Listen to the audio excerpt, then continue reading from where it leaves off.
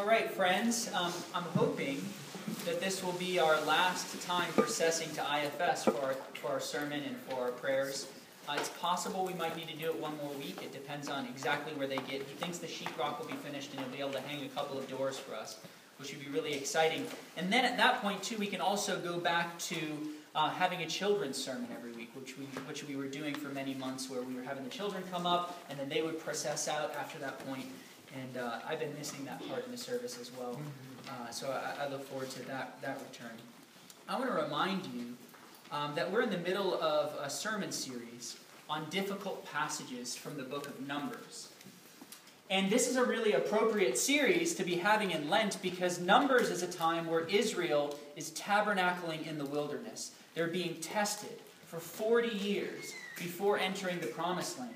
And during Lent, we remember those 40 years through 40 days. Obviously, in the reading that we read this morning, Jesus was being tempted for 40 days in the wilderness. And unlike Israel, Jesus was found faithful. Well, during Lent, we're all, there's usually extra disciplines in our lives. Many of the people in this community are fasting together from various things. And so it's appropriate that we be looking at Numbers, that we be considering God's people in their time in the wilderness. Where we've been so far is that 2 weeks ago, Sarah kicked off the series by talking about just some of the difficulties we have treating the Old Testament as God's Word.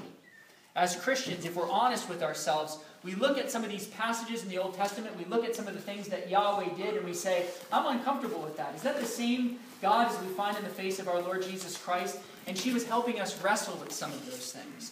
And last week, we looked at a passage from Numbers 5. It was a law of dealing with a woman who's suspected of adultery. And it was just a really uncomfortable passage. I could feel the tension when we came in here after the reading last week. Just a really uncomfortable passage to be reading in this cultural context. But as we fleshed it out, we saw that the Lord was protecting women through this passage. And we ultimately saw that Jesus himself stood alone before the Father and drank the cup of our wrath. Well, this morning we're going to look at another passage from Romans 20, verses 1 through 13. And I want to begin with a question. Who is the greatest human figure in the Old Testament? And I suspect that some of us would say David, who's the most famous king of Israel who received the messianic promise, or maybe the great messianic prophet Isaiah, or perhaps the righteous man Job. But I think for many Christians and Jews alike, perhaps the majority, we would point to Moses. The Torah, the first 5 books of the Bible, portray Moses as the greatest of Israel's prophets. In Numbers 12, the Lord himself says, "Hear my words. If there is a prophet among you, I, the Lord, make myself known to him in a vision. I speak to him in a dream. Not so with my servant Moses. He is faithful in all my house. With him I speak mouth to mouth, clearly and not in riddles, and he beholds the form of the Lord." So with other prophets, the Lord speaks in visions and dreams and riddles, but with Moses, the Lord manifests his true form. He speaks mouth to mouth, as with a friend. And last week I brought up that in Hebrews 1, God's revelation becomes clearer for us once Jesus Christ comes on the scene, because he's the sun, he's the radiance of God's glory. And so it's appropriate for us as Christians to read Scripture through the lens of Christ, to read back through the lens of Christ, because he's the clearest picture that we have of the image of God.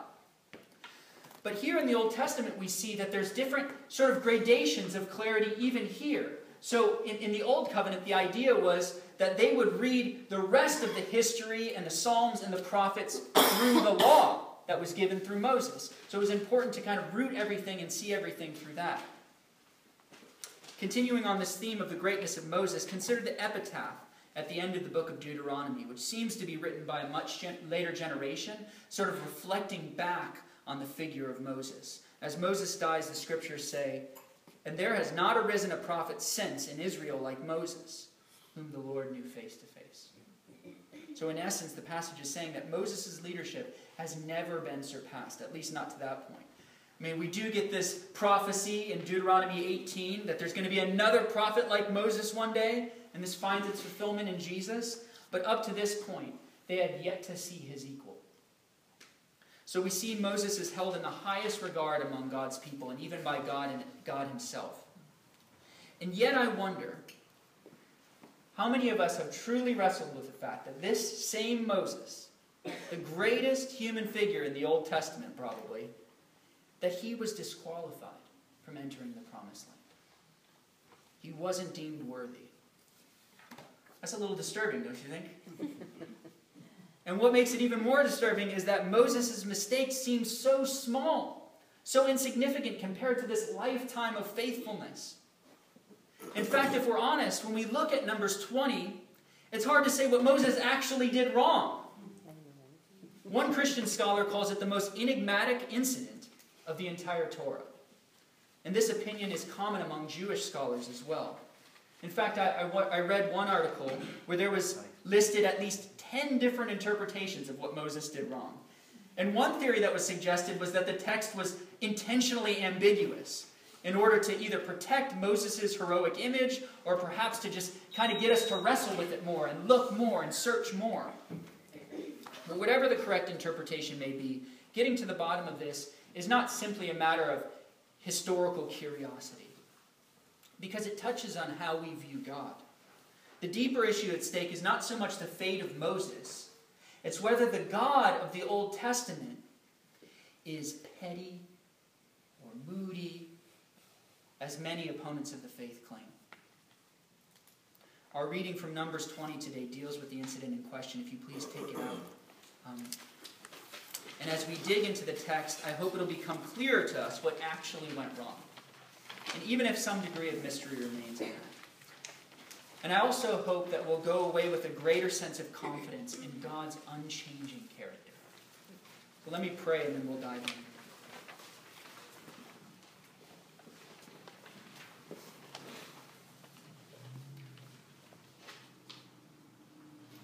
Heavenly Father, we stand before you humbled today to be looking at the failings of a servant that seems to have been so much more faithful than we are. Lord, would you open our hearts and minds to what your word says, especially about you, and especially about the truth of the gospel. We pray this in Jesus' name. Amen.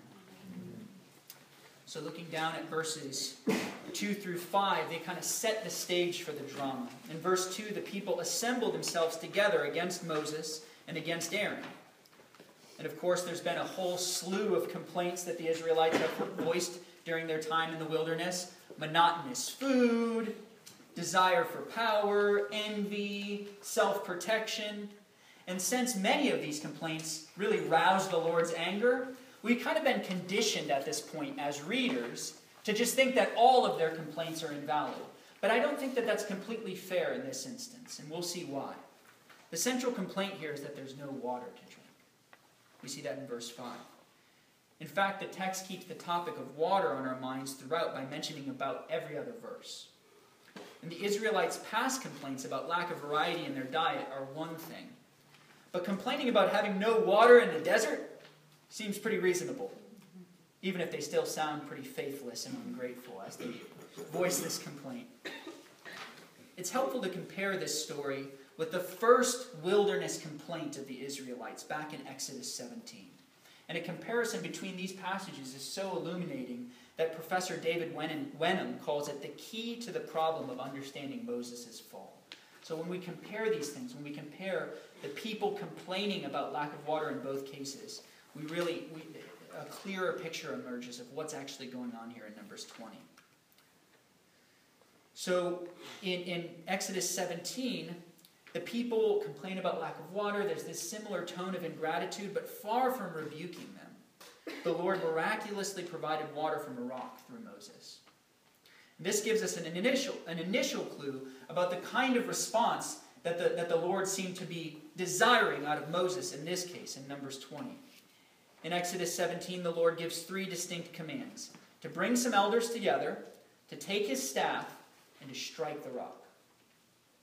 So here in Numbers 20, the Lord gives 3 commands as well, but notice they're slightly different. In verse 8, the Lord says, take the staff, we got that again, assemble the congregation, so along with Aaron.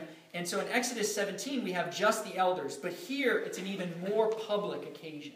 The Lord wants you to assemble the whole congregation and tell the rock before their eyes to yield its water. So notice the command is to speak to the rock and not to strike the rock with a staff. And this is to be done in the sight of the congregation before their eyes. But whereas the commands of the Lord in these two stories are slightly different, the words and actions of Moses are drastically different. Let's take a closer look at how Moses responds in verses 10 and 11. And these are the critical verses where we find out what really went wrong. First, Moses sinned through his speech and then through his actions. Verse 10 says, "Then Moses and Aaron gathered the assembly together before the rock." So far, so good. He's completed the first two parts of the Lord's instruction. He grabbed his staff in verse 9, and now he's gathered the assembly before the rock with Aaron. But let's pay attention to what's happened next. It says, "And he said to them, 'Hear now, you rebels, shall we bring water for you out of this rock?'" So where did that part come from? There are several problems with Moses' leadership here. The first problem is Moses' anger. Scripture is rife with warnings about the folly of uncontrolled anger. Proverbs 29:11 says, "A fool gives full vent to his anger, but a wise man keeps himself under control." In the book, The Bible Jesus Read, which I've mentioned a couple of times over the last few weeks, Philip Yancey captures the essence of Moses' outburst here. He writes, "Only once did Moses' anger rear up strongly enough to defy God himself. When Moses smashed his walking stick against a rock in anger. 'You want water? I'll give you water,' he screamed at the thirsty whiners. This lapse cost him the dream of his life, the chance to set foot in the promised land." So in contrast, we don't actually see a hint of anger in the Lord's response to his people's request. Clearly, God is capable of getting upset with his people, and in such cases he expresses himself. But here, Moses doesn't seem to be in step with the Lord's heart. How are we doing with anger this morning, brothers and sisters? Does it have a foothold in your life? Can I be honest and confess to you that I get angry with Avila and Nora, even sometimes when they're giving me legitimate requests? We need to hear this warning from Moses' story. For the anger of man does not produce the righteousness of God, James says. Second, while God takes the people's complaint over the lack of water seriously, Moses' words mitigate their genuine need. And even issue a verbal assault, calling the people rebels. Raymond Brown calls this a misuse of the leader's gift of communication. And as a result, the angry rebuke of a self-willed speaker spoils God's demonstration of mercy. Ironically, Moses calls the people rebels, but the Lord turns the tables later on in verse 24 when he confronts Moses and Aaron, referring to their actions as rebellion. Thirdly, and perhaps most importantly, Moses' language seems to attribute the power behind the miracle to himself rather than God. He says, "Shall we bring water for you out of this rock?" Especially in light of the Lord's response, it seems like a good possibility that Moses and Aaron were guilty of stealing God's thunder here. You know we like to steal God's thunder? I remember our first year on InterVarsity staff, Carissa and I brought a team of students, actually, Micah was there too, to Mexico City to learn how to work with the poor from this great ministry called Armonia. And this man, Senor Saul, and his family had been working there for like 20, 25 years at this point. And we're just learning so much about what the Scripture says about God's heart for the poor. We're learning so much about just the sensitive ways in which they're empowering the poor in these slums in Mexico City and around other parts of Mexico. And I remember about a week and a half, 2 weeks into the trip, we're having this conversation, we're studying the Bible, and we just started to feel pretty self-righteous. And we're just like, what's the church doing over in the United States? We got to go. I mean, what are they doing? They're falling asleep at the wheel. We need to go back and we need to go, educate them and blah, blah, blah, blah, blah. These churches that just supported us to go on this mission trip to learn about God's heart for the poor. And by the way, most of the people in this group, this was like a totally new thing for them too. So like 2 weeks ago, they weren't thinking any of these thoughts, but now that we've been studying the Bible for a little while, we're feeling very self-righteous, and we're feeling like we got this, and we're going to set everybody straight. I hope that Incarnation Tallahassee will be a place where we grow to be skilled at loving the poor, at loving the least. We had a seminar. Jill Ashu over at St. Peter's led a seminar for us on that very topic yesterday morning. But if we steal God's thunder in this, and it turns into self-righteousness, I warn you that we will become twice the child of hell as we were before. That's what happens when we steal God's thunder. All right, so far we've only looked at how Moses went astray in his speech, but the problems continue as we look at his actions. Verse 11 says, "And Moses lifted up his hand and struck the rock with his staff twice, and water came out abundantly. And the congregation drank and their livestock." So notice the extra detail in the text, which seems to kind of create a sense of drama and calls us as the readers to key in on what Moses is doing. It says, "And Moses lifted up his staff." It's almost as if the text is saying, pay attention to what's happening here. Is this what God told him to do? And then the faithful moment when Moses struck the rock with his staff, which he wasn't supposed to do at all, and not only once but twice. Wenham writes, "Though this may seem like a minor deviation, the leaders of Israel were meant to be scrupulous in exact obedience to the law and God's instructions." This is established earlier on in the book of Numbers and in Leviticus, where the priests start kind of freelancing, and the Lord makes it abundantly clear that when he gives commands, they're supposed to be followed. Of course, a fascinating aspect of this passage is that despite Moses' rebellion, the miracle still took place. So the rock still brought forth water, even abundantly, so that the congregation drank and their livestock.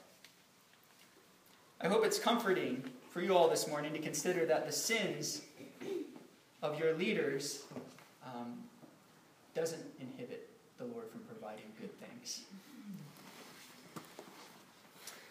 So we've looked at the events leading up to Moses' sin, and then at the sin itself. Now we'll take a closer look at God's response to Moses and Aaron. In essence, the Lord accuses them of two things in verse 12. Firstly, they did not believe God, that God could bring water through mere speech rather than through striking the rock. I read this one article that had a real clever title. It said, "Why did Moses strike out?" That was the title of the article. And what the person suggests, this guy Beck suggests that perhaps the problem here has more to do with geology than theology. Because at this point, as opposed to in Exodus 17, a different Hebrew word is used for rock. And they're in a totally different region. And they're in the wilderness of Zin, and this is a place where the Bedouins are known for knowing these kind of limestone caps that are on rocks. And if they knock on the rock, water can come out, if you kind of know what you're doing there.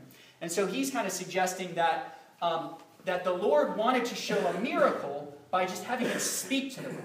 That he didn't even need him to use his staff. That he wanted to show a miracle in this way. And the article seems a little bit speculative, but it is true that in this cultural context, it would have taken greater faith to believe that mere words could produce a waterfall. Right? That would have taken greater faith. And Moses and Aaron are accused that the Lord says, "You did not believe." In addition, God says that they failed to uphold him as holy in the eyes of the people. And this second point can't be emphasized enough. Holiness is a central theme in the book of Numbers, throughout all the Torah. And the consistent message is that the Lord is deeply concerned about the issue of holiness, displaying his own holiness to Israel and insisting that his people be holy because he's holy. I think that it's telling that even today, there are many who reject the faith, and when you ask them why, what they'll do is they'll give you a laundry list of different things that they know Christian leaders have done. Either public figures or people in their lives. People who have failed to sanctify the Lord in the eyes of the people.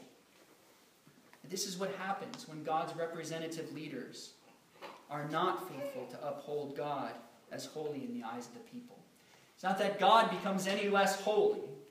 Let's be clear about that. But there's a sense in which it's less manifest to the understanding of the people, because these people who are supposed to be representing God are acting as shysters or swindlers or incredibly angry people or incredibly stressed out people or incredibly manipulative people. Please pray for us. Incarnation. So perhaps this passage is not as ambiguous as it seemed at first. Dennis Olson helpfully sums up Moses and Aaron's failing in 3 points. It involves disobedience of God's command, ascribing to themselves power and honor, and not trusting in God's power to fulfill God's promise. So in short, disobedience, self-exaltation, and unbelief. These are the reasons why Moses was excluded from the promised land. Basil the Great says that this passage is a clear demonstration of what the Apostle Paul called the severity of God. Yet Romans 11:12 also speaks of God's kindness. The verse reads, "Consider therefore the kindness and the severity of God." As we look at this passage, I think we see both. The Lord's kindness, his desire to provide water for this complaining and undeserving people, and his severity toward a leader who's become wayward. Growing up, Carissa was a part of this program called Evangelism Explosion. And besides the awesome name of that program, it's built on this premise that when you ask a person, why do you think God should let you into heaven? That people generally respond, well, because I'm a good person. Now, times have changed in the last few decades. We're living in an increasingly post-Christian culture. And if you ask somebody today, why do you think God should let you into heaven? It's very possible that somebody would say, well, I don't know if there's a heaven. I don't know if there's a hell. I don't know if there's a God at all. But I'm not talking about the merits of this continued method of evangelism, which probably would work still in some places and maybe not in others. But for those of us who do believe in heaven and hell, I still think that it's a popular answer. Why? Why do you think God should let you into heaven? Because I'm a good person. Looking over the 10 Commandments, people will probably admit that they've broken a few from time to time. But in general, they feel the good outweighs the bad. But what if even the man who received the commandments from the finger of God was not considered worthy of entering the promised land? If we're honest, this is a bit unsettling. And the problem is not so much theological, it's personal. We know that the Lord is completely holy and that Moses wasn't perfect, but we also know that Moses was light years beyond us. So even the book of Numbers itself describes Moses as more humble than anyone else on the face of the earth. So if a man like that couldn't make it into the promised land, what hope do you and I have at salvation? And the answer is none. If we trust in our own righteousness to save us. Yet even in the Pentateuch, and especially during this time in the wilderness, we're given shadows of a salvation that's yet to be fully revealed. For all have sinned and have fallen short of the promised land. Fallen short of a holy God. Yet Moses, the new Moses, is more than an authoritative teacher. He's our Savior. The Savior of a world and of a people that needed saving. He is the true Israelite, the only obedient one. We saw in our gospel reading today, he submitted to a sinner's baptism, fulfilling all righteousness on behalf of sinful humanity. Jesus reenacted Israel's experience in the wilderness, but this time, Jesus does what the Israelites and even Moses failed to do. Israel went through the waters of the Red Sea into the wilderness. Jesus went through the waters of baptism into the wilderness. God's people were led by the cloud and the pillar of fire. God's Son was led by the Holy Spirit. Israel was tested for 40 years. Jesus was tempted by the devil for 40 days. And Jesus responds to each temptation with a quotation from Moses, from Deuteronomy. Moses' final testimony to the people of Israel as they're being tested in the wilderness. But while Israel didn't pass the test, and the first generation died off without crossing the Jordan into the promised land, the new Joshua, Yeshua, remains faithful. And all those whose lives are hidden in him by faith will be saved. Amen. So in closing, I want to bring us back to Moses, to this life that seemed so impressive to us, and his sin that may have seemed so insignificant at the beginning. Is it that God is nitpicky and petty?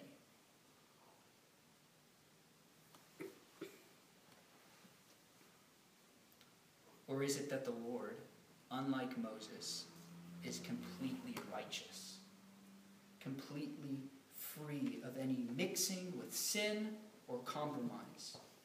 If we're discouraged by Moses' fate, we should remember Romans 15:4, which says, "Whatever was written in the former days was written for our instruction, that through endurance and through the encouragement of the Scriptures we might have hope."